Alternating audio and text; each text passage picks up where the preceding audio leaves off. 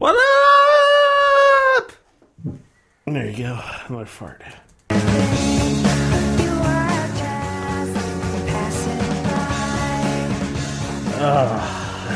What is that? I'm looking forward to 412 because I have a title already, Okay. which is How Hard Is It 412 Do a Beer Show? Okay. Credit to Mad Magazine for their Star Trek 2 movie parody, Okay. where I first That's heard decent. that pun. It's a bummer that, we have 412 is Pittsburgh's area code, so, we could have... Yeah, you don't care. I have pride in my hometown. You're a 724 now, aren't you? That's an overlay area code.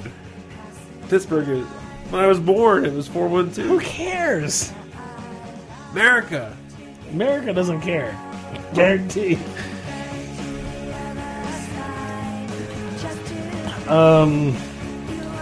Let's see. So you mentioned... Did you mention... So, for those of you who didn't listen to the post-show last week, we forgive you. I'm probably not even going to post it. Good. I didn't get last week's shows up yet. Yeah, you may know that, but I'm not planning on posting the post show. The reason was because the post show, Nick was here. We decided to play a board game. We were gonna try to do like bullshit while we play the board game, but the board game took too much thought. We had never played the board game before, so we had to kind of talk each other through it. Yeah. And it was a fun board game. I'd definitely be willing to play it again, but not trying to also provide compelling listening material. Cake Boss Hazelnut Biscotti. Cake Boss, Cake Boss. Cake Boss, Hazelnut Biscotti. Cake Boss, Cake Boss. Cake Boss, Cake Boss. Cake Boss, Cake Boss. Cake Boss, Cake Boss. Cake Boss. Wait, who started? I don't know. The person who started is not the person who finishes. Otherwise, it just becomes infinite. Cake Boss. Okay. So you had one of these. Well, I didn't. I had the buttercream version of it a couple weeks This ago. is a Keurig K-Cup, yeah. I did not have the hazelnut biscotti. I took a picture of it for you because we had talked about the buttercream, which I did have, because I could not ignore the nonsense of Cake Boss Cake Boss. buttercream coffee. Because you know what? When I want a good cup of coffee, who do I think of? Cake Boss. Cake Boss. Yeah, me neither. So this is what I thought of during the show, because you mentioned dust at some point. I read a question which had an interesting answer, which I hadn't really considered, but the answer makes sense. Because we know when you hear about this, you must have learned about this, I'm sure. Dust in your house. Most dust is composed of... Okay, so I have a guess, and then I have a... So I have a... Okay, so I have two things. Yes.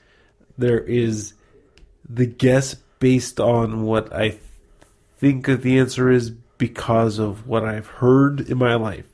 And then there's probably a guess based on what I can see. And so the guess on what I've heard through my life is like skin cells, dander, stuff like that. As from what I understand, that is correct. Most dust in your house comes from skin cells and dander. When I see dust like floating around and can actually like resolve it, it seems like it's more like little stringy hairy things and not flecks of skin cells. Well, it's not skin cells, it's pieces of skin cells, right?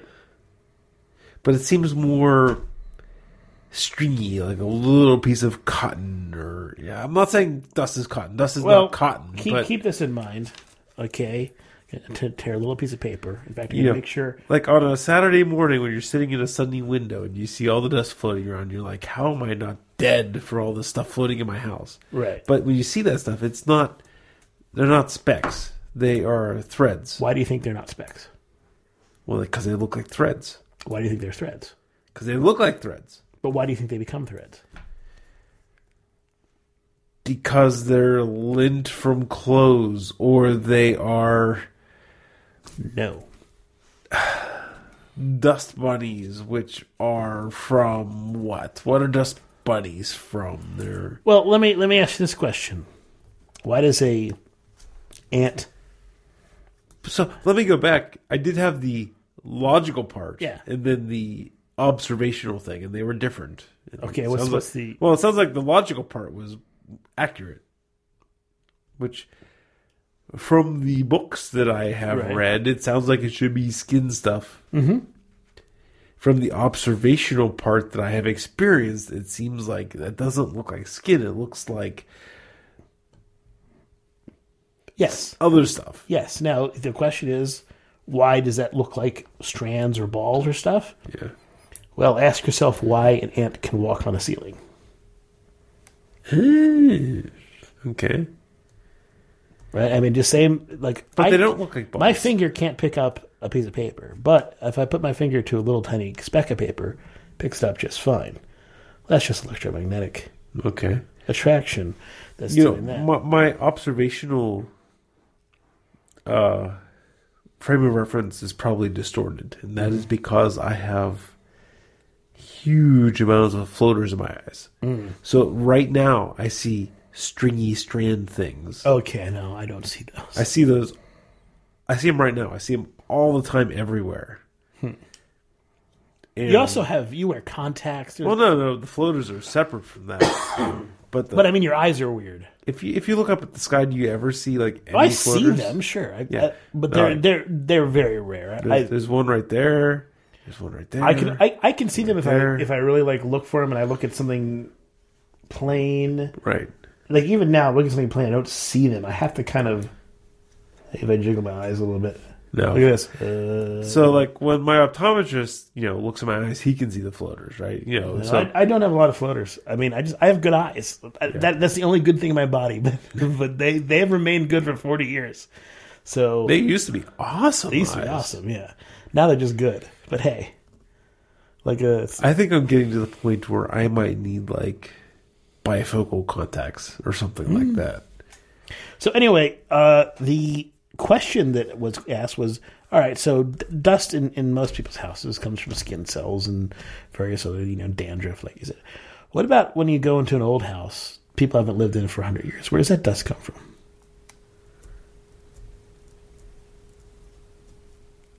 A house that no one's been in for 100 years? Yeah. It comes from the stuff in the house. I don't know. That's part of the answer. Yes, outgassing stuff in the house disintegrates. And the other thing is insects. Insects deteriorate just like we do, and they turn to dust and stuff. So, yeah, it's something that I didn't even think about. I was like, oh, yeah, that does make sense. Bugs will get in there, die, go through a process, and turn into dust, and all we are is dust in the wind. I mean, some of it's probably mold spores, even though you Sure. probably can't see that unless they're, clumped onto other things. But again, things clump. Yeah. So yeah, this I thought was this thing is a good presentation for asking somebody why. Somebody asked why bugs can do that. This is always one of my favorite things because it really isn't that special because you can do it too. So It's is just that you're not used to it? I always thought. Yeah, you used to So think about it like you that. have a piece of paper Yep. that is, if you have a hole punch, it's a little bit bigger than Yeah. that. Okay, and he touches his finger to it and he can lift it up. Yeah, And you're saying that's electromagnetic. Mm-hmm. I would have thought at that scale that was like stickiness of your skin, like oil or something. well, I like mean, that. there's probably some Some aspect kind of of. that. I would have thought it was more surface tension of skin oils than There's probably some for something this big. There probably is some aspect of that too. If I take a really small piece though, like that, the vast majority of sure. that is electromagnetic. The Yeah. vast majority of that. I was just pointing out Yeah. at the piece you had before. I would have thought Yeah, this is pretty big, so there's probably some stickiness associated with with my skin. But, And but sticky. What is stickiness? Stickiness is the surface tension of some kind of fluid, right? Right, I mean, right. is that a good way to define it? Yeah, I would say so. It's the tendency of a fluid to attract itself to multiple surfaces. But yeah, this thing with this tiny piece, which is like an eighth of that hole punch piece, that very easily. Well, that actually didn't. That stuck to that thing. But I've put a little pressure on it in there. That easily sticks to my finger. Without Yeah, it's hard to say where the any issue. But threshold is. But that's electromagnetics all the way. If you say so, I don't know where I could draw the threshold, but if you say so. Let me find something to play. Find some music. Find some music to play. So, did you listen to Trump's speech? I read it. I didn't listen to it. It was the same old campaign shit, right? It was. That shit's gonna get real old real quick. He's gonna find himself. It's the kind of thing that sounds good until you ask yourself, how the fuck is that actually going to happen? How are you going to accomplish that? Well, yeah, I mean, the thing is that's kind of that stuff is going to. I mean,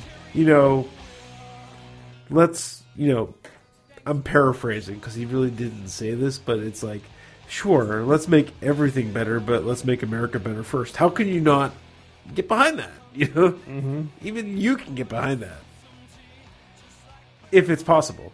Sure. Right? Well, I mean, that vagary, it's... Well, but that's the limit of what we're ever going to get from this asshole. Yeah. There's nothing to talk about, really, because it's all fucking stupid, and it's all silly, and until there's something ridiculous really to talk about, I'm not anything to say other than, I am very, very, very against everything that Trump stands for. I did discover yesterday that Barack Obama's Twitter account follows me. Which one, POTUS44 or Barack Obama? Barack Obama follows me. Congrats, I guess. He only follows was it 300,000 people, 600,000 people? But I'm one of them. I can't remember if I remember how that happened. If I did it at Barack Obama and I got an automatic reply. Something else in this, sorry. That must have been what happened, or maybe Barry just like CBR. Maybe. Hey, if we'd love to have him on.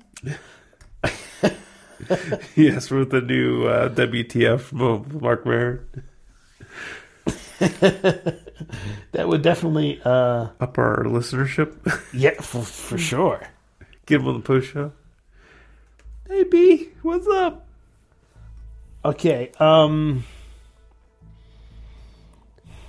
Like I said in my tweets today, though, Trump's America's been pretty good so far. In the 2 days? It was 60 degrees today in Pittsburgh Right. on January 21st. That was nice. Allison won her first indoor soccer game of the season. Right. She was 0-10-2 in Obama's America. Thanks, Obama. Exactly. So, I'm digging Trump's America right now. I think that'll probably end tomorrow, but I'm digging it today. I've got a religious joke for you. Okay. A religious philosophy joke. Oh, religious.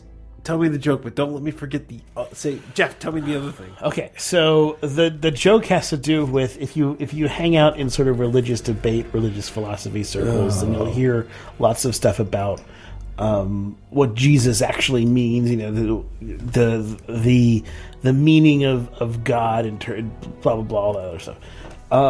The joke is Blah blah blah. Yeah, because Blah blah blah. wait till you hear the joke. Okay, so the joke is based on. What the fuck is this music? This is the Inception soundtrack. Fuck that. All right, I'm trying to find something that was neutral. Play some Cake, 7 Mary. I don't know. Just play something good. Okay, all right. Pixies. Put the Pixies on. Okay, I'll put the Pixies Fire on. that shit up. Um, It's Pavement. I don't give a shit. Don't play Inception. Womp, womp, womp, womp, womp, womp, womp, womp, womp. all right. Hold on. How come? What's going on here with the Amazon Music? Why are you being a dick, Amazon Music? Fuck you, Amazon Music. Fuck you. Fuck you. Go back to Spotify. No, not uploaded. That's probably the problem. I just want all artists. And I'll go to. Did you upload stuff into Amazon? Like say, I already own this. Give me access to it. Did you do that? Yeah, but like some of that Fish Center stuff I was playing. That was okay. the stuff that I uploaded to. I never tried that. I mean, I have a ton of MP3s, but the interesting thing was when I signed up for Amazon Music was, I purchased maybe 5 CDs through Amazon, since like 1998 or whenever I became a member. And when I signed up for Amazon Music, all those CDs were in there. I could imagine like how awesome that would be if you had bought hundreds of CDs through Amazon. But like I bought like 3, and then like 2 of them were like Heather's. So like there's like a Martina McBride CD in my music. I'm like, if I remove this, will like the MP3s be gone forever? Can Heather get them back if she ever wants them? So like I haven't removed them. So like in my like library, like I got like Garth Brooks and Martina McBride. Lovely. Yeah. Okay, so God joke. Blah, Okay, blah, blah. so blah, blah, blah. So the God joke is put yourself in a biblical perspective. And Jesus asked, "And whom do you say I am?" And they answered, "You are the eschatological manifestation of the ground of our being, the ontological foundation of the context of our very selfhood revealed." And Jesus said, "What?"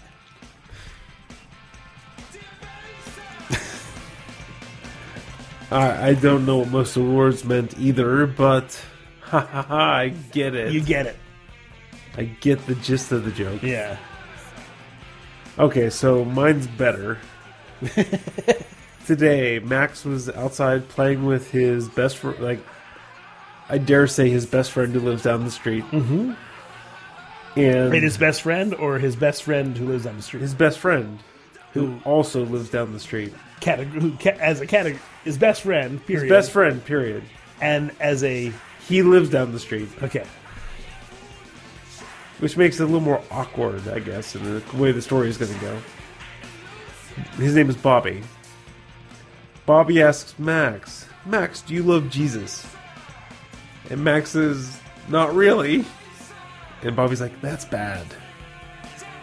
And then he told Max he's going to go to hell if he doesn't go to church. So like a 7-year-old told a 6-year-old he's going to go to hell for not loving Jesus. Them's what happens when you teach the kids that.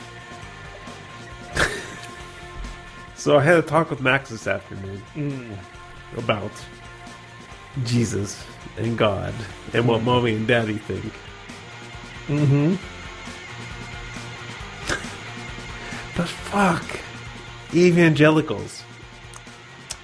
Well, when you teach your kid that in order to scare them, whatever, they're gonna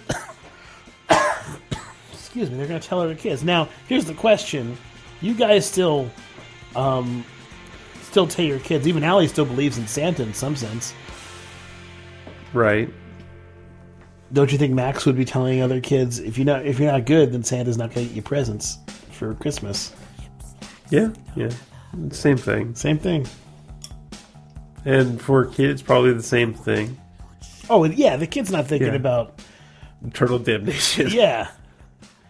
He's But not I was having at- an existential crisis. I was at the thinking about garage, his because like for today's the first nice day, and like when the weather's shitty, like when I put stuff out in the garage, I kind of like, open the door, reach my arm out onto the shelf, and just push it in until it doesn't fit anymore. So today was the day where I'm putting everything back where it belongs. Right. And yeah, so I'm in the garage. I got some music playing, and yeah, it's a classic Twitter overheard, right? Max, do you love Jesus? Not really. That's bad, Max. That's really bad.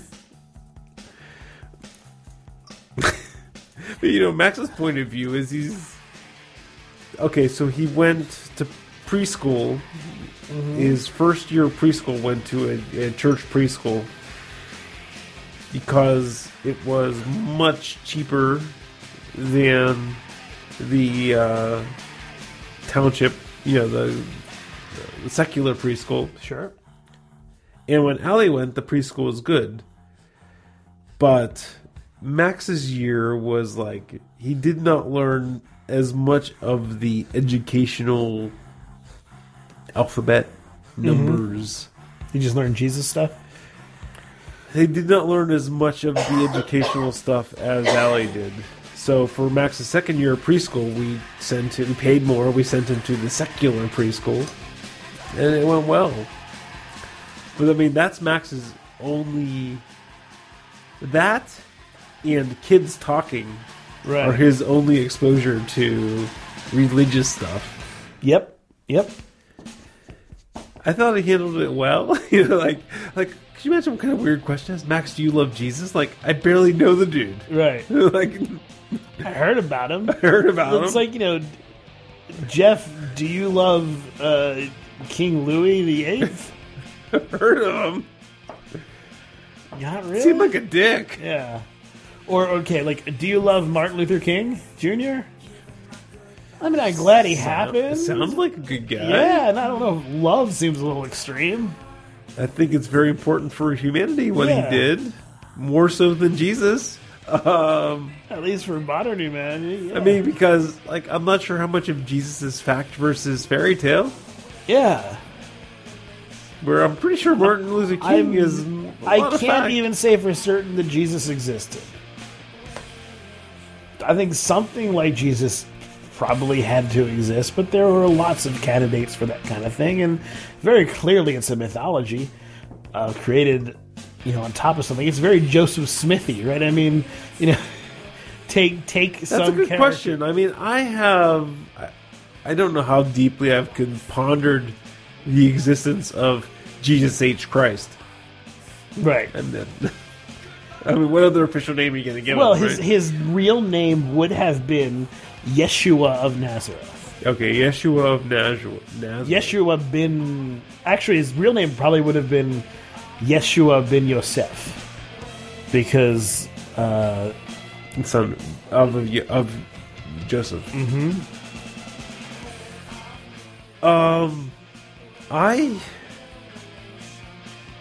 Or Ben, probably Ben, because I'd be Yeshua ben Yosef. So I haven't really I haven't researched this. And you know how I've figured out my faith over the years. I need more water, actually. Do you want me to... Oh, there's more water. Cool. Behind my computer. I've presumed there was a guy who was preaching stuff. There were plenty of guys preaching stuff. Well, the Jesus Ben Husef has... Yeah, I mean, there was no G's, there was no J sound back then. It was a Yeshua. Yeshua, okay. That has got Latinized into Jesus, but yeah, it would have been a Yeshua. How is that different from Joshua, then? It really isn't. Joshua is a... Yeah. It's Joshua. I figured there was a guy that, as an adult, told a story. Those same stories that are in the Bible? All of them? No. You don't have to corner me here, Greg. I want to know, because you're not being very... No, but I think there was a dude who had a following while he was living, and he might have been Jerry Falwell of the aught hundreds, There was a dude with a scam doing his thing, but I've always presumed that if the technology was available, this dude could be tracked down. And what would you find if you found said dude? You would not find a divine being, in my opinion. Mm-hmm. You'd find a dude who was playing on the wants and desires of humans to figure out where they came from. I think you would find a... But you were saying there may not have been a de facto dude. There may have been a bunch of dudes who all combined into a story. Yeah. Well, I mean, that's possible. I'm not arguing any belief here. I'm just saying, my assumption at the point was, history or archiving and historical stuff was good enough in human culture at that time that there probably was a guy that had this following. There's no record of there being said dude existing, said dude being executed, said dude having... Really? Yeah, there's no record. No, records were pretty poor back then. And you could make the case that enemies wanted to destroy those records, and so those records were destroyed. You could make the case, however, that it's not a positive case, it's a negative case. But so where do you think the notion of the dude came from then? Did it come in the 5th, 6th century? Or? No, like I said, I think that there is probably a dude of some sort that is kind of based on. I think it's an embellishment of probably some character that someone found. Because if you look at Christianity was not created by Jesus. Christianity was created by Paul. It's very clear that Paul was the one who spread this thing. There was a small cult of a sort, and then Paul came around, and Paul made the big gestures to make it larger. And then it was, I think, Emperor Augustine who turned it into the big thing that it became today. I mean, obviously you're more researched than I am on this. Yeah. Paul never considered Jesus to be, at least from his writings, never considered Jesus to be a real person. Paul never encountered Jesus. Paul had visions of Jesus. Paul considered Jesus to be a spiritual being only, and not a physical being. Oh shit! So it's a whole bunch of things being mashed together, and then So it's dude with an agenda. Yeah.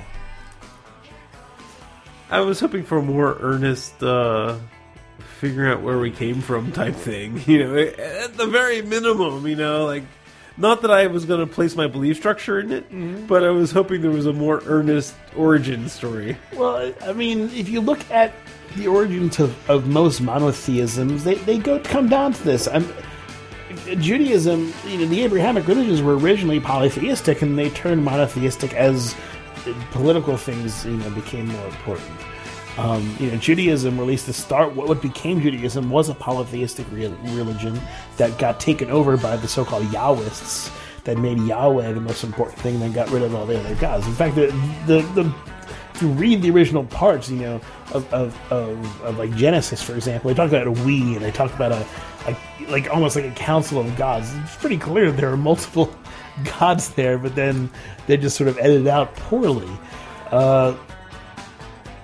And it's also very clear from archaeological expeditions that various parts of the Bible were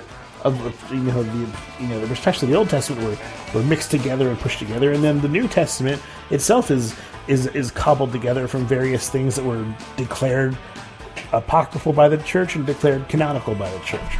There's the whole Nicene Creed, where certain things were declared to be right and certain things were declared to be thrown away, and dire gospels and things that were thrown away, because they wanted to get some sort of political agenda and some thing. Now, that's the way things work in general, and you shouldn't expect that to be different. But that's not, and that's a political ideology. That's not a genuine historical thing.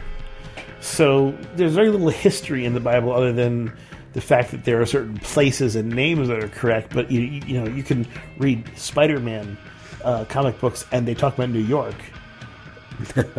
Okay. I mean, that doesn't mean that Spider-Man exists just because Spider-Man comics talk about New York. The Bible talks about places that actually exist, including people that, as far as we know, actually existed. Pontius Pilate, for example. That doesn't mean that the Bible is true just because it talks about various places and people that may have actually existed. Interesting. So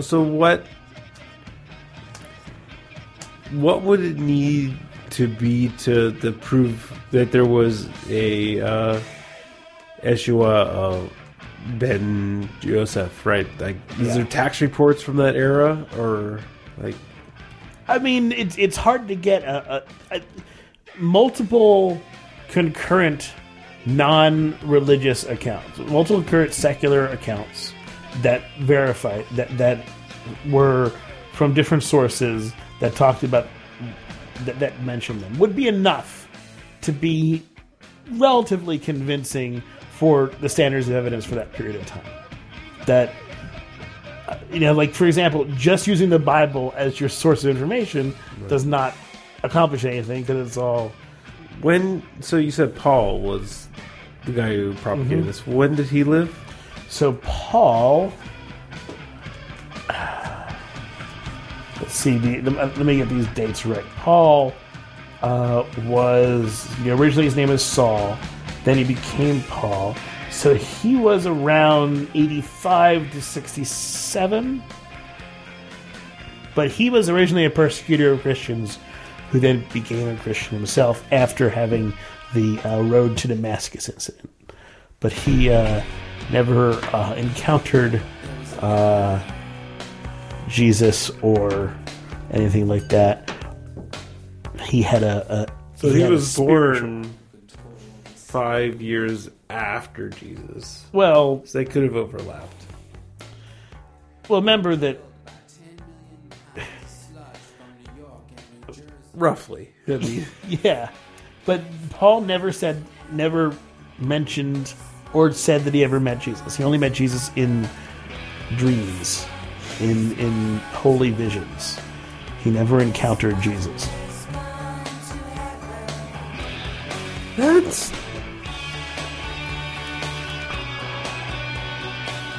That's a crazy place to be in, right? Because, like, okay, so this dude is spinning a story that has lasted 2,000 years. Mm-hmm. And he could not have had any expectation that he was starting such a rolling stone. Well, I mean, the primary stuff, if you read the Gospels, Jesus was talking about how truly I say to you, the end will come to pass within your lifetime.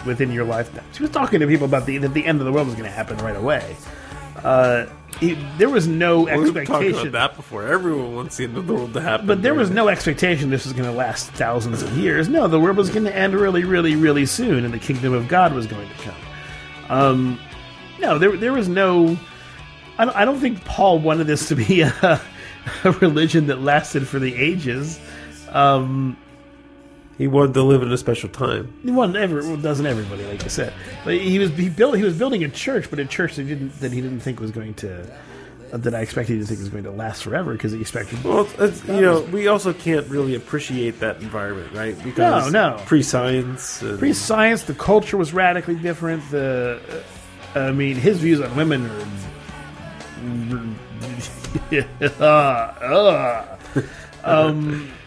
Should they be able to park cars? I don't think he would have approved. Other things like, women should be quiet and listen to them. I mean, those kind of things. You're right.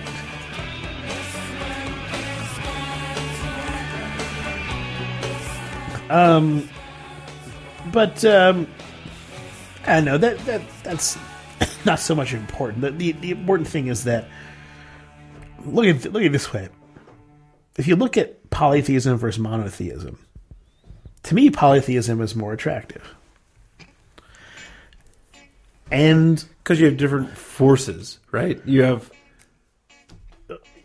It actually aligns a little bit better with science. Exactly.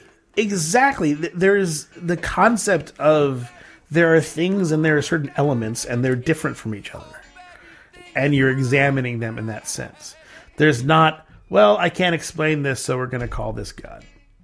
There's splitting up things into various different properties. This seems different than that. Yeah. But we don't know either. Right. We don't know, but at least we know this has effect on this, and this has effect on this, and they're not, and they're, maybe they have relations in Godland, but they're not really related here, because they're two different things. So, like, the polytheistic notions, to me, tracks better. That's, like, more how I would see the world than a monotheism, where, well, I can't answer that, so it must be some unanswerable question. I would love to have viewed my conversation with Max today from his point of view. Oh, well. Because part of it, I would love you to be able to, like, view it as well, because, like, one of the things that I had brought up was, Daddy and Mommy believe that science explains things, but a 6-year-old doesn't know what science is. Right, yeah. Right? And also... And then, like, well, the other people believe that, we have to use God to explain things, but we feel that science does it better. Yeah, science isn't better is better than science explains things. Science does the best job we can of explaining things. Science doesn't explain things. Science gets as far as we can. Again, I'm talking to a 6-year-old who has a very vague concept of science right now. Yeah. I talked about experiments. Right, and here's the interesting thing about, another thing about polytheism versus monotheism. Monotheism makes it all about us. It's all about humans. Whereas polytheism doesn't. It's about the environment. Well, polytheism, it doesn't have to be about people. It can be about things entirely different than people, but humans just happen to be a part of it. Monotheism, it all seems to be, at least the ones that I'm familiar with, all seem to be focused on, it's all here for us. Even like the extreme, like... You can see why people like that, though. Well, yeah, of course, it's very egotistical. Good story to tell. But even in the extreme, like, Calvinist philosophy where there's universal depravity and everyone's awful and there's universal sin and all that shit, it's still all about us. This vast, incredible universe, all for these little tiny creatures on this little mote of dust in this. It really isn't apparent how tiny and motive we are. No, it isn't apparent without study how tiny we are. Yet, the polytheistic notion allows for that possibility. The monotheistic notion... It elevates the stature of yourself. Yeah. I know, I get that. We haven't had a good religious talk in, like, years, man. No, my kids are... Now that my son's best friend is trying to evangelize him and tell him he's going to hell, actually said you're going to go to hell if you don't go to church. Well, that's what he's being told. I remember I was on a... I was on a bus once when I was a kid. Excuse me. But I love your point. You can handle your coughing. I love your point where, flip it, where if Max is talking to a kid and says, if you're bad, you're not going to get any presents from Santa Claus. Same exact thing. Mm-hmm. Same exact thing. Yeah. I mean, that's insightful. I like that. I mean, it helps, at least for people who aren't devout. I'm sure there's some people listening who aren't going to see it this way.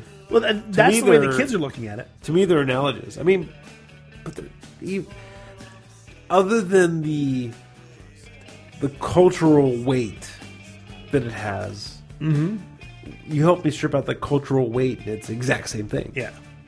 Where before I hadn't stripped out the cultural weight, and I'm like,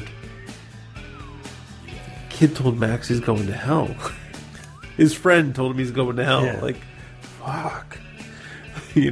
But that could be just going to Jersey, as far as Max is concerned. Exactly. Max doesn't know what the hell is, or has any conception of an infinite torture or whatever.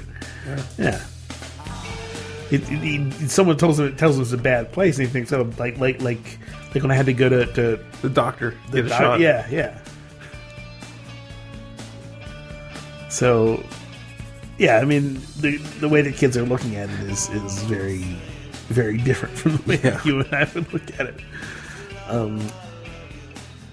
Because the way that when we hear that, we hear that you're a threat, basically. A damned soul. Yeah, you're lesser than me. Right. That's what we hear. Where they hear you're literally going somewhere. So it's not as heavy. It's not. No. But hearing a 7-year-old tell my 6-year-old that he's a damn soul is like, oh my god. if he sat him down and said, okay, let's have a Bible study, then I'd be more worried about it. But the beginning, I thought it was amusing at first. Max, do you love Jesus? No, not really. Oh, that's bad. The thing is, why would that come up? Right, I mean, it's gotta be. That's the kind of thing that I would talk to the parents about, being like, "Look, you can teach your kid whatever you want to, but don't have your kid tell my kid about what he should love and what he shouldn't love." That's the problem with evangelism, right? That's the core tenet of their structure is to evangelize to people who are non-believers. Where I grew up Catholic, right? Catholics like, come on in, be part of the club. People that aren't in the club, fuck them. We don't talk about them at all, ever. Mm-hmm. Where, evangelicals are like, find the people who aren't in the club and let's convince them to be in the club. Yeah, but are they asking their 7-year-olds to do that? Apparently. At least the indoctrination I is. think it's more than the 7-year-old indoctrination is. Sees the parents doing that, thinks he has to do that. Where I'm hoping that if you were to talk to the parents, they would tell the kid, calm down, or you don't have to say that to everybody. Find your moment. Not when you're playing. So here's the decision: is it worth bringing up, or do I just forget about it? Right? Yes, it's worth bringing up. But it's worth bringing up in the context of you're not mad. I know, but what if they're crazy? What if they're evangelical? What if Well, then they're not worth bothering with. But there's no reason to think that badly about somebody until you know that you should think that badly about somebody. I think it's better to think the best about people as opposed to thinking, being afraid about the worst of people.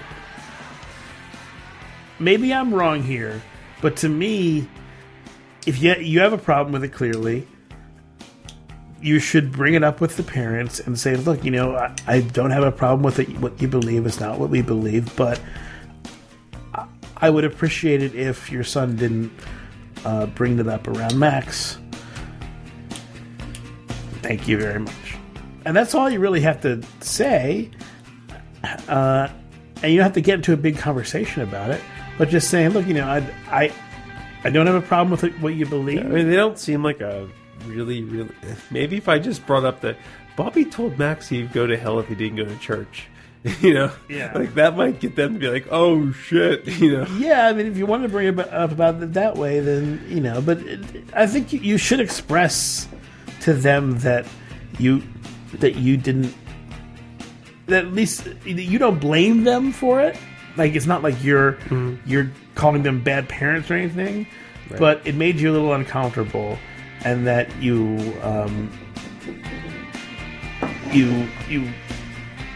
don't want to have to. You would rather not be put in that position. Because if you are being made uncomfortable, you should mention it. You shouldn't hold it in and not do it, because that's just going to make things worse in the long run. And if they turn out to be horrible people who say, "Well, we need your son to be converted to Jesus," well, then you've learned something new about these people that now I think you're probably glad you know.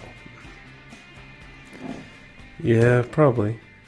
Whereas if they are like normal people, which I expect they are, and they say, "Oh, I'm really sorry about that. We'll make sure that doesn't happen again," you're going to feel a lot better about it, and you're not going to have the problem.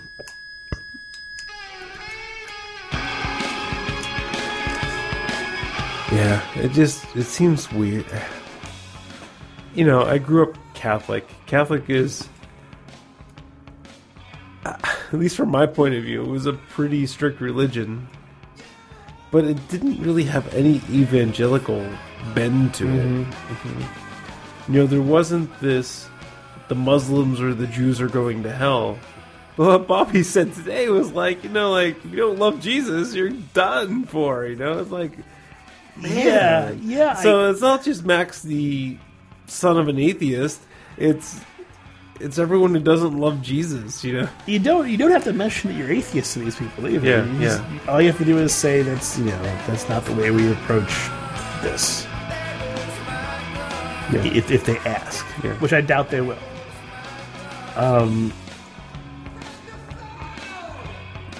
Yeah, but I would like, bring it up, like you said, in a sort of, hey, you won't believe what happened or something like that, or I wouldn't like walk Max over to them and be like, your son told my son, blah blah blah, but just be like, hey, I thought you should know this happened, and when I heard it, it made me uncomfortable or whatever. Just something along those lines. You would know better than how to talk to them, but I think that avoiding it is not going to solve the problem. In fact, it's only going to likely make things worse. And for the kid's sake and for their sake, for their kid's sake, it's probably best if their kid doesn't run around doing that. And if they know that their kid is running around doing that, they'll probably want to get a handle on it. Likely, because they might just be sending their kid to Sunday school. Yeah. He's getting indoctrinated. Yeah. And it might not be the family belief. Yeah. I think that, kids pick up things all the time. And that doesn't mean it came from their parents. It could come from their parents, but it could just come from something that they saw. It could be something, they could be doing it wrong. The fact that he went to your kid and did it, I'm sure Max doesn't care. But I like I said, 6-year-old. Yeah. I talked to him about it, tried to explain it, like I said, but and he wasn't really affected by it. But at the beginning, I was amused by the conversation that I overheard. Then the concern, like the implications, the concern over the implications came much later. Right. I wasn't upset. Yeah. I was like, oh, that's cute. That's funny. Yeah. But then I started thinking about the implications of the whole thing. I'm like, ooh. It's the kind of thing that shouldn't be reinforced in Max's friends' behavior. Kids shouldn't be evangelizing because kids don't understand. If you're going to evangelize something, okay, if that's what you want to do, but you should at least understand something before you start evangelizing it. Mm-hmm. I'm not going to evangelize nylon versus some other synthetic fiber because I just don't understand the difference. So for me to start evangelizing nylon would be really kind of silly on my part. And versus polyester. Right, and there would be, even the nylon people may really question the way I go about it, since I don't know what the fuck the difference is between nylon and polyester, and maybe I'm saying things that are just fucking wrong and will hurt them in the long run. So, yeah, I don't think that kids that are, 7 years old are going to know enough to evangelize for Jesus. Particularly to other kids. Yeah, it's interesting because, I went all through my youth as I'm a confirmed Catholic, which is the full member of the church, right, and all that shit. And the question, do you love Jesus? Love in Jesus was not a question you were asked. Mm-hmm. It was here is our ritual, here's our doctrine, here's what you do. But it wasn't this whole, you have to blindly love. Do you believe it? That's a question. Do you follow? That's a question. Do you love? Like, no. Like, I've never considered that question. I have more to talk about, but let me go to the bathroom. All right. While Greg is going to the room of the rest.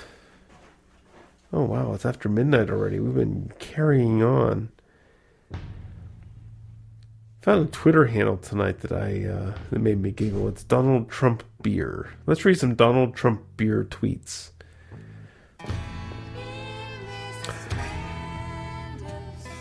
Okay, so this is a picture of the press secretary.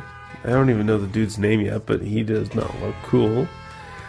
Quote, the president has 3 cases of hop slam. Period. Knows a guy. Period. This year is the best yet. Next tweet. Same press secretary. Donald Trump traded 3 local shelf turds for an assassin. An assassin is what? Toppling Goliath's Imperial Stout, right? Same press secretary. Women don't even like beer. Exclamation point. If Bud Light is so bad, then why does it sell so much? Scoreboard, bitches. Same press secretary. Best breweries in the country? Alchemist, the Rare Barrel, Toppling Goliath. They actually outsell Yingling. That is a Trump Beer Geek quote.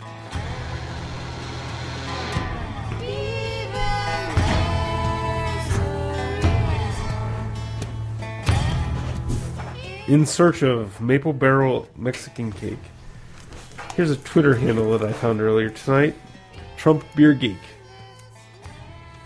So it's me mixing the press secretary of Trump with elite, like, shelf turd beer geek, trading for assassin type. Okay. Beer geek speak. Hey, that's what I was. You had to take a leak. That's what I was filling the air That's with. why I just said okay, and I'm moving on. There's no need to excuse it. I get it. I'm not. It sucks. Yeah. Yeah. Okay. Love. I was reading something. I was formulating a response to this, but I never got to post it. But there was somebody who was making an argument that God is love, and the reason why God is love is because love is abstract, and so you can Love only is what? Abstract. Oh, abstract. It's an abstract concept. So only explain it through God. Because can you really explain love? And I thought, wait a minute. Endorphins.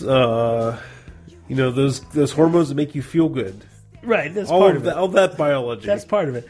But what I came up with was this. Wet.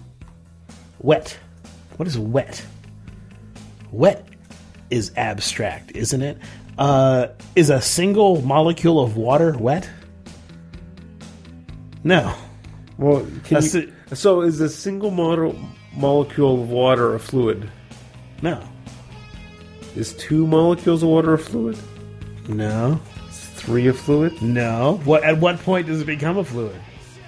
It's a gradient, really. There's no real point. Here's another thing. Touch your hand to your arm. Take your sweater off. All right. Your arm is mostly water. Does that feel wet? But it's all enclosed inside cell walls or cellular membranes. It's mostly water still. Still enclosed inside cellular membranes. Is that wet? Okay, say you put a drop of water on there. Is your arm wet now? How many drops would it take before it becomes wet? No, I hear what you're saying. Wet is an abstract concept. Does that mean God is wet? I really would like to explore how many molecules of H2O it takes to be wet. Well, 10 to the 24 at least, right? To get well, to some, what is wet? Wet is a consequence of the actions of really the system that emerges when a bunch of water molecules are interacting. But it has to do with surface tension and the way that. How do we? I'm thinking we experience wet by the stickiness of water to certain things, by the way water. If you like a wet thing, it kind of, if you put your hand on it, some of it will pool around the various places of pressure, and you can lift off, and some that will go away, and some that will remain. If your skin's wet, I think that's the majority of that sensation is the evaporation cooling. Right, so it's wicking away the heat through evaporative cooling. So if you're wet, it's mostly evaporative cooling. Now, but like you said, love can be endorphins and a various chemical reaction. So you can pull out various parts of this abstract concept to explain it. But can you explain the wholeness of what wet is? I don't know if you could pull out the various parts. It's a really cool point, right? Because it's not succinct. Yeah. Because there's that kind of wet. The evaporative cooling wet was my first thing. But what if you're immersed in a pool? There's no evaporative cooling at that point, right? Then it's this conductive thing, right? Because you're being cooled down because the water around you has a higher conduction rate than air does. Air is a better insulator. So it's a different phenomenon. Mm-hmm. But you also associate it with being wet. Right. So God is wet. Makes me wet, man. That's the thing. Wet can refer to lots of things. Wet can refer to, the feeling of moistness in an area. The feeling of fluids pooling in an area because of hormones. There's that whole thing that just it was like there's so many obvious answers to this that I wanted to make a response and never got around to because I was too tired. I saw it like 2 o'clock in the morning. I said, but I was thinking about it, like, okay, that's that's real dumb. The problem is when you're trying to explain something like God through an analogy, it's going to be easy to break that analogy. What do you mean?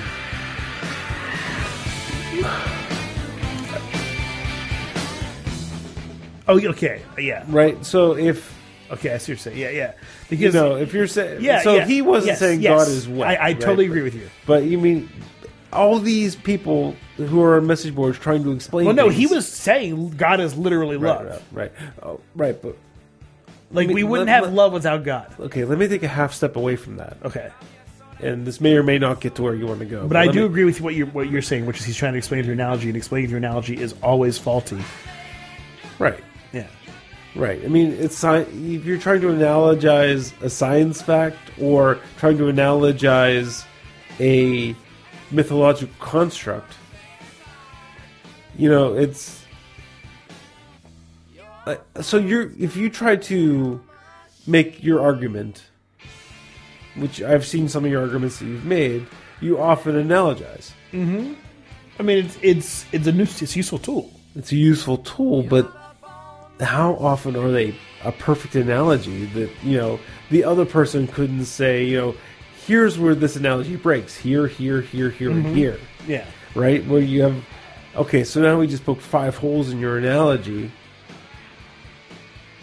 5's a pretty big number to a human.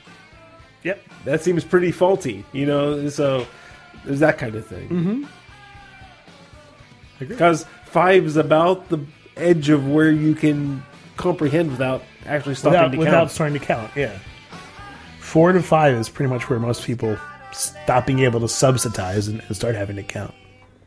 As long as they're not arranged in a particular pattern that makes it easy. Yeah, if you had a random distribution of 5 dots, can you tell it's 5 without counting them? Depends. Mm-hmm. Most people, and that stops about 4. Most people with 4, you can do it no problem without counting. Like in the brainstem type thing. Yeah.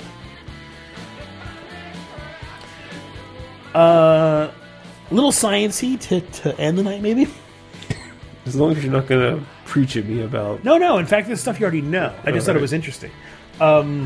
This is you may have seen this before, but this is about simultaneity. That looks like the targeting computer for Star Wars. Well, this is a graph of simultaneous events in a changing space time, or changing space time, changing frame of reference in space time. And the interesting thing about what we have here is we have a XY grid, and there's a point at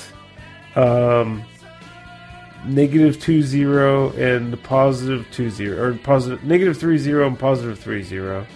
So on the x-axis is negative 3 and positive 3, and there is this line that goes up from off the screen, and it highlights when it hits each dot. So it hits them both simultaneously. Now, then they stretch space-time to the right first. So now, how do I describe this to people who can't see what's going on? I'm curious how you do it. So the cross turns into an X. Okay, so can I where try? The X is to the top and to the right. So that's the small end of the X. Can I try? Okay. We start with the plane Euclidean plane that you're familiar with. So there's an X and a Y, and there's a grid, and the grid is simple boxes, and it's a one and whatever the relationship is. The Y is X is CT. So C is the so it's C times T for the, all right. for the Y. So and the X grid you get beyond is just X, so positions. This is just one dimension, and the Y grid is time. So we have something. We have a Y. So we have something starting from the bottom and moving to the top as time moves forward. On the plane Euclidean graph, time starts at the bottom, and from position A, B, and C, all happens at the same time. Now, then we switch to a different perspective. Oh, okay. So the one thing that's about this graph, as it twists, so the x-axis goes up and to the left, or, it either goes up or down to the right, and then the y-axis either goes left or right. But points A, B, and C, like from your point of view, are always horizontal. The line that goes up and hits A, B, and C always comes from. But A, B, and C is always aligned is with the bottom of the plane that the CT and the x-axis. Okay, but what's interesting with this, Greg, is that A and C aren't anchored in Euclidean space. Mm-hmm. A and C everything else is anchored on this graph, but A and C are moving each time it adjusts. Well, A and C. Well, the thing is that A and C aren't moving from the perspective of B, which is B is at the standard thing. But these are different perspectives of what A does and C does because their velocity is different. And the reason why you know that's the same is because there is something that is invariant here. There is something that's not changing on this graph, despite all the twists that it's doing. There's something that isn't the gray and the black? Now, yeah, the gray and the black form sort of an hourglass shape.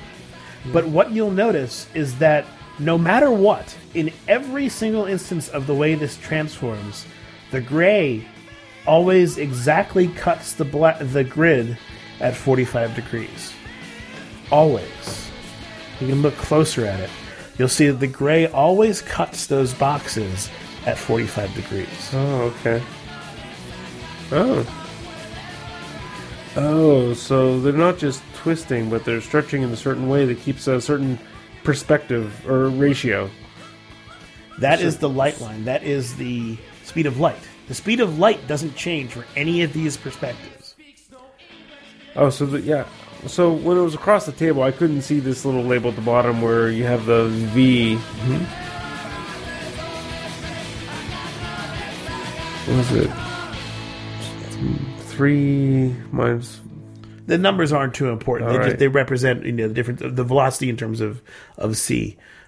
But why does A go from minus 3, 0 to minus 3, 1? Well, this is a graph of simultaneity. This is from what perspective, from different perspectives, a certain event In the first time, in the first perspective, all the three events happen at once. In the second perspective, one event happens for the others, and the second perspective, a different event happens for the others. We're talking about.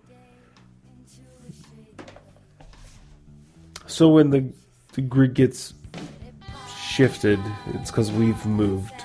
And it's because one of these observers is at a different velocity than the others. Right. So the transformation is this kind of transformation. And what this kind of transformation is hyperbolic, and I can then show you another graph to explain what that means. And that's here.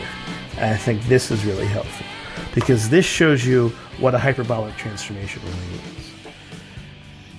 is. You can sort of see how, with that graph, as velocities... Okay, so what we have here is we have an hourglass type shape.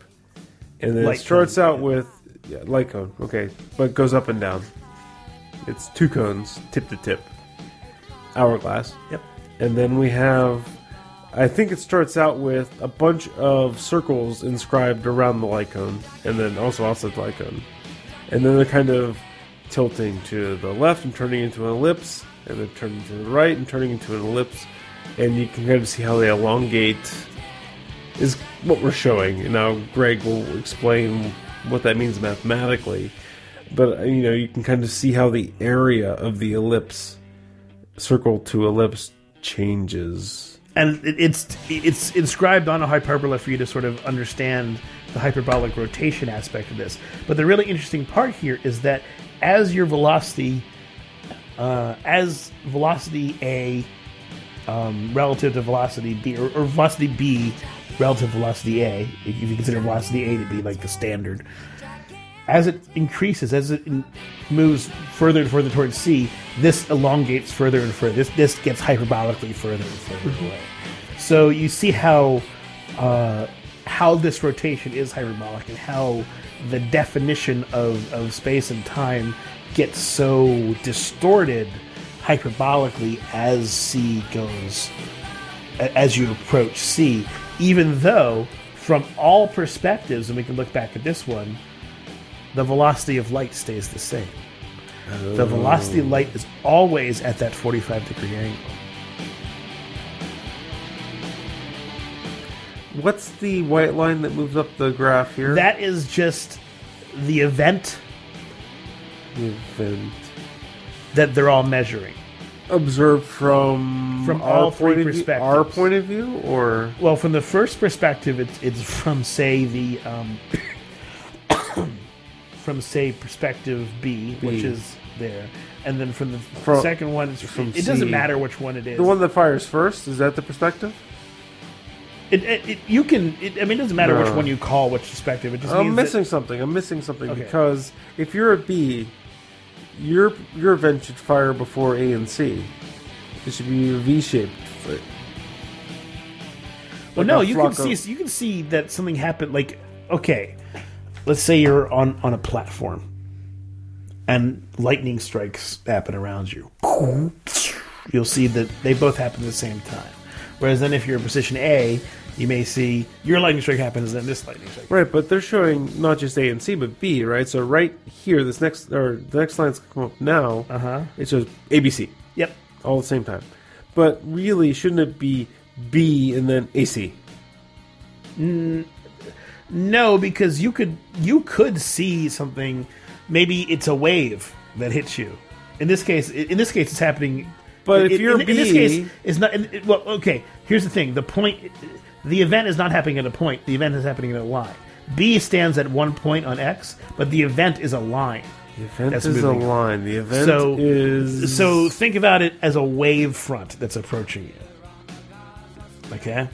Okay. So from this perspective, the wave hits you at a certain time, and that means hits that guy at the same time, and that guy at the same time. However, now we're saying not only are A and C next to you, but A and C are moving at different velocities. And so since A and C is moving at different velocity, A is going to measure that wave front as being different. Okay, so you talk about velocity. So this graph is not positional, but it's velocity over time, right? So, like right here, A is moving away from me at 1 unit per unit. Yeah, we're using natural units here, so 1 unit of X per unit C. Make C equal to 1, and so that means that whatever... Okay. Okay.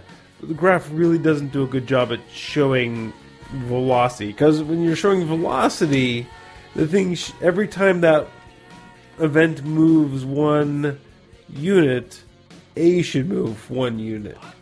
Right, yeah.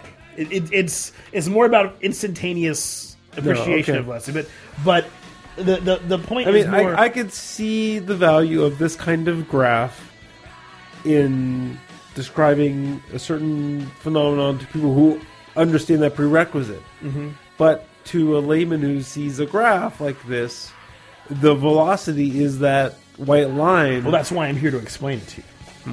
Well, thank you. Yes. Thank you, sir. Thank you, sir. And I agree that without explanation, this graph wouldn't make sense. But I think I was trying. Yeah. I was trying mostly to reconcile this graph from my pre-existing knowledge, and not listen to you, because it's a Cartesian graph. I know this shit. Yeah. But it's not. It's a distillation of something else into a Well, I Cartesian mean, graph. it's talking about a transformation. You're talking about a type of transformation. Instead of a standard rotation, a standard Galilean rotation, is talking about a Lorentzian rotation, which is hyperbolic, which again happens in this way as opposed to just a standard, right. twist that you're familiar with. And I thought these were both cool, obviously not intuitive, but cool visualizations of that.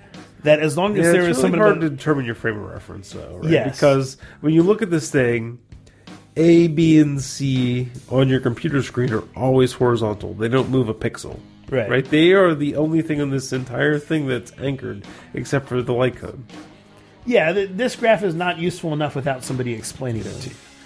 But like I said, the interesting thing, by far the most important thing to understand about this is what's invariant. And that would be the fact that these gray lines are always at 45 degrees. Always. And that is... The shape of the square turns into different shaped diamonds, but always are in ratio to the light code. Mm-hmm. And that's a function of those ellipses in the other one or something? Well, that's a function of the way the transformation works. Right. But when you go to the other graph with the ellipses, there's something translated into this, right? Yeah. So the way that these instead of saying circles, they move into ellipses because those squares, like you said, turn into rhombuses in order to stretch out so that the light line stays the same, right. And those translate. But there's if I was able to picture the geometry properly, I would see that 45-degree angle in this graph. Yeah. Somehow, right? Or the radians of whatever to be 45, that kind of thing. Mm-hmm. Mm-hmm.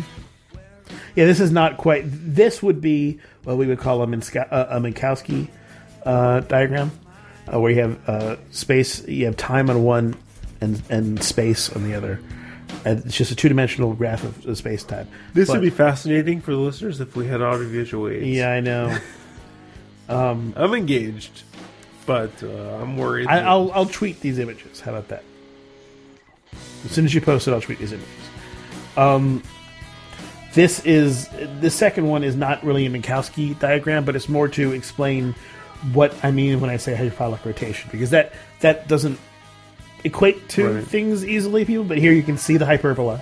You can see the way in which the light cone stretches into the hyperbola as the velocity gets larger and larger relative to something else. Well, I got some hyperbole for you. This is the best diagram ever. This one? That is some real hyperbolic notation. Thought you'd like that. Yeah, this came from me trying. I was trying to explain it to somebody, and I realized that me saying hyperbolic rotation doesn't really mean anything to somebody who isn't. I still don't useful. know exactly what that means. Well, So refresh my memory, and of course I know this, but all the people who haven't had math in forever. What's a hyperbolic trajectory versus a parabolic? So a parabola is essentially a ballistic trajectory. It starts and it comes back down. Right. There's orbital, which essentially becomes straight. Right, an orbital trajectory won't ever come down, won't ever come when up. adjusted for the gravity. When adjusted for around a curvature. A hyperbolic is an escape trajectory. A hyperbolic will ultimately leave your zone. Okay, so there's no coming back down. Right. So when these ellipses break, they break at the very end there. That's when it becomes hyperbolic, or well, no. The whole thing, as you rotates hyperbolically. So it's nothing rotates hyperbolically. So but instead you still of have an ellipse, or does the ellipse break? Remember that when it's just rotating Euclidean, it's just a circle. When it's just rotating Euclidean, it's just a circle that rotates. It doesn't turn into which is a type of ellipse, but it's a specific type of ellipse, sure. Right? So this coaster, for example, if I rotate it Euclidean, it doesn't ever turn into anything more than just a circle. However, if I rotate this hyperbolically, then this kind of goes a little bit here, and it starts to elongate in some fashion because it's not staying on a standard Euclidean rotation. That's not really a good explanation, but like I said, I haven't really put so much like thought. a hyperbolic. So if you think of a flat thing, and a hyperbolic rotation would be a hyperbolic coming off of it. Another dimension that was hyperbolic off of this wouldn't be like this, and it wouldn't be like this. It would kind of be like that. So here's one way to think about it. Okay, so you were talking about hyperbolic being escape trajectory and whatnot. So let me ask. I think I can simplify it. I want to ask a question real quick. So, an example when you're a comet's orbit, right, where it comes in really close to the sun, whips around it. That's still a parabolic orbit, right? Not always. It could be hyperbolic it's a hyperbolic if it's only going to come in once and never going to come out again. A parabolic orbit will be one where it's going to come back. A hyperbolic orbit will never come back. Like we've seen a lot of comets come through that based on the orbit, we know they're never going to come back. And what's the nature of the curve on the line that changes? That's the difference, right? Because parabolic is going to keep going towards. The tangent will increase towards infinity instead of going to zero. Tangent. Yeah, okay, now I realize I haven't had trigonometry in way too long. Okay, so here's a good way. Here's a good way. Towards infinity. So the tangent is if you have a curve. Right, the tangent is you take a line that's that's parallel to the curve. Right. Yes. It increases towards infinity. So this tangent on this line. Okay, so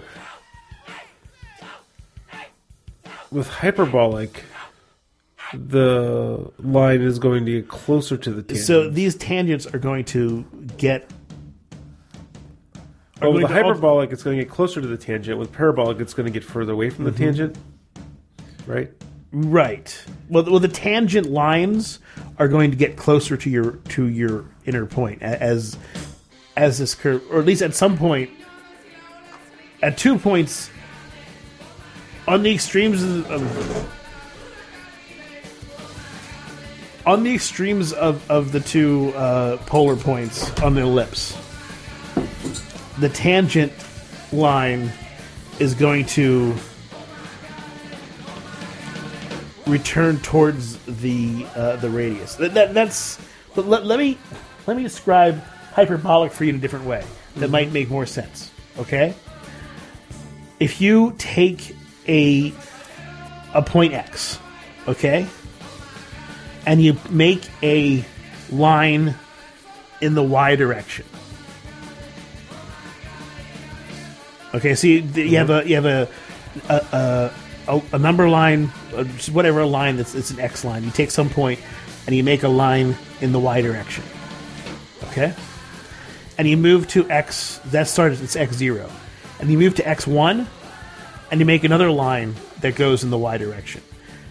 In a hyperbolic plane, you cannot make a line that is parallel to any other line in that dimension. So this line is necessarily going to be moving that way hyperbolically. On X2, it's going to be moving that way. On X3, it's going to be moving that way. So you can never make in hyperbolic, you can never make a line that is parallel in X in the Y dimension if the Y dimension is hyperbolic. No lines will ever be parallel to any other line. Whereas in the Euclidean, of course, if you're on X0 and you make a line in the Y direction and you get X1, those two lines are going to be exactly parallel. I'm trying to picture what the curves look like, right? I mean, because... So you have this at X0, this at X1, this at X2, this at X3, and it's going to be there's nothing that's ever going to be parallel to your line at X0, and nothing's going to be parallel to your line at X1, and no way. This is a parabolic curve, right? More or less. Yeah. And they're going to loop around eventually, and then a hyperbolic curve. No. It's going to... So the hyperbolic... So the parabolic curve is always going to have some sort of inward... Yeah, right. It's going to... So if you have...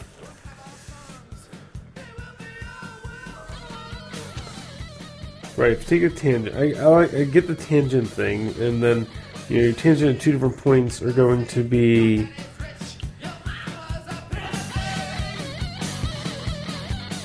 They're always going to be... They're going to be decreasing... There must be a threshold, right? Because they're always going to be... Like, on this part of the curve, where a parabolic looks similar to a hyperbolic, they're going to be... The tangents at x1 and x2 are going to be decreasing, but they must... A hyperbolic must decrease at a certain threshold to make it hyperbolic. Right, so the tangents on a hyperbolic curve are ultimately always going to move away from your point of origin, whereas the tangents on a parabolic curve are going to ultimately converge upon a point of origin.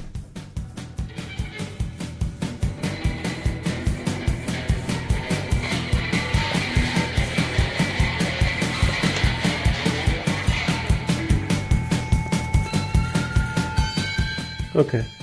I'm going to have to do some reading, I think, because I haven't really concerned myself with this stuff. And I haven't described hyperbolic geometry in a while, so I may be a little I haven't off concerned on myself with that stuff in forever. Usually when I talk about something, I take the time to like, you know, just like any good teacher, I would take the time to research it and make sure. But, I can see how the tangents are a way of measuring it, but I mean, like, for a certain measured segment of the two curves, you won't be able to tell the difference. They're going to be decreasing, but there's got to be a threshold where you can calculate whether it's going to come back in or whether it's going to escape.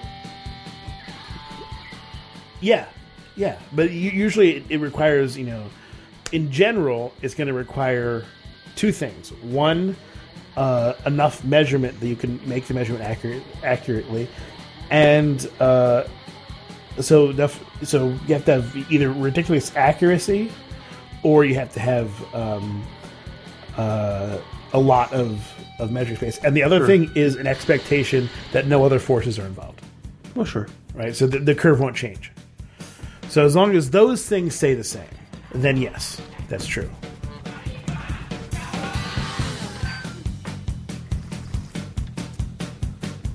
Right. And I guess that threshold really matters on velocity, mass. You know, if you're doing orbital stuff, right? Mm-hmm. Velocity and mass and speed or distance from the thing you're orbiting. When you make the impulse, right? Where the acceleration comes from. Acceleration, yeah. I guess something that's coasting can't be on a hyperbolic trajectory, right? Well, it can be on it can be on a hyperbolic trajectory from some point of origin. From, you mean not the thing that it's orbiting around or passing, the thing that's affecting it. Well, something in orbit can't be on a hyperbolic trajectory because it's in orbit. Right. Okay, but say you have, but you could. All right, so you have you could be at Earth and say, okay, that whatever that is, that's on a hyperbolic trajectory away from Earth. Oh, okay, but I mean, say you have something in the Kuiper belt that gets dislodged by a three-body interaction, right? And it flies past the sun, and it goes past the sun. It's the first time ever. It could be hyperbolic, right? It could get ejected from the solar system. Yeah, hyperbolic can get very, very small at some point, but it still could be hyperbolic. Yeah. Sure. It doesn't always have to come back around.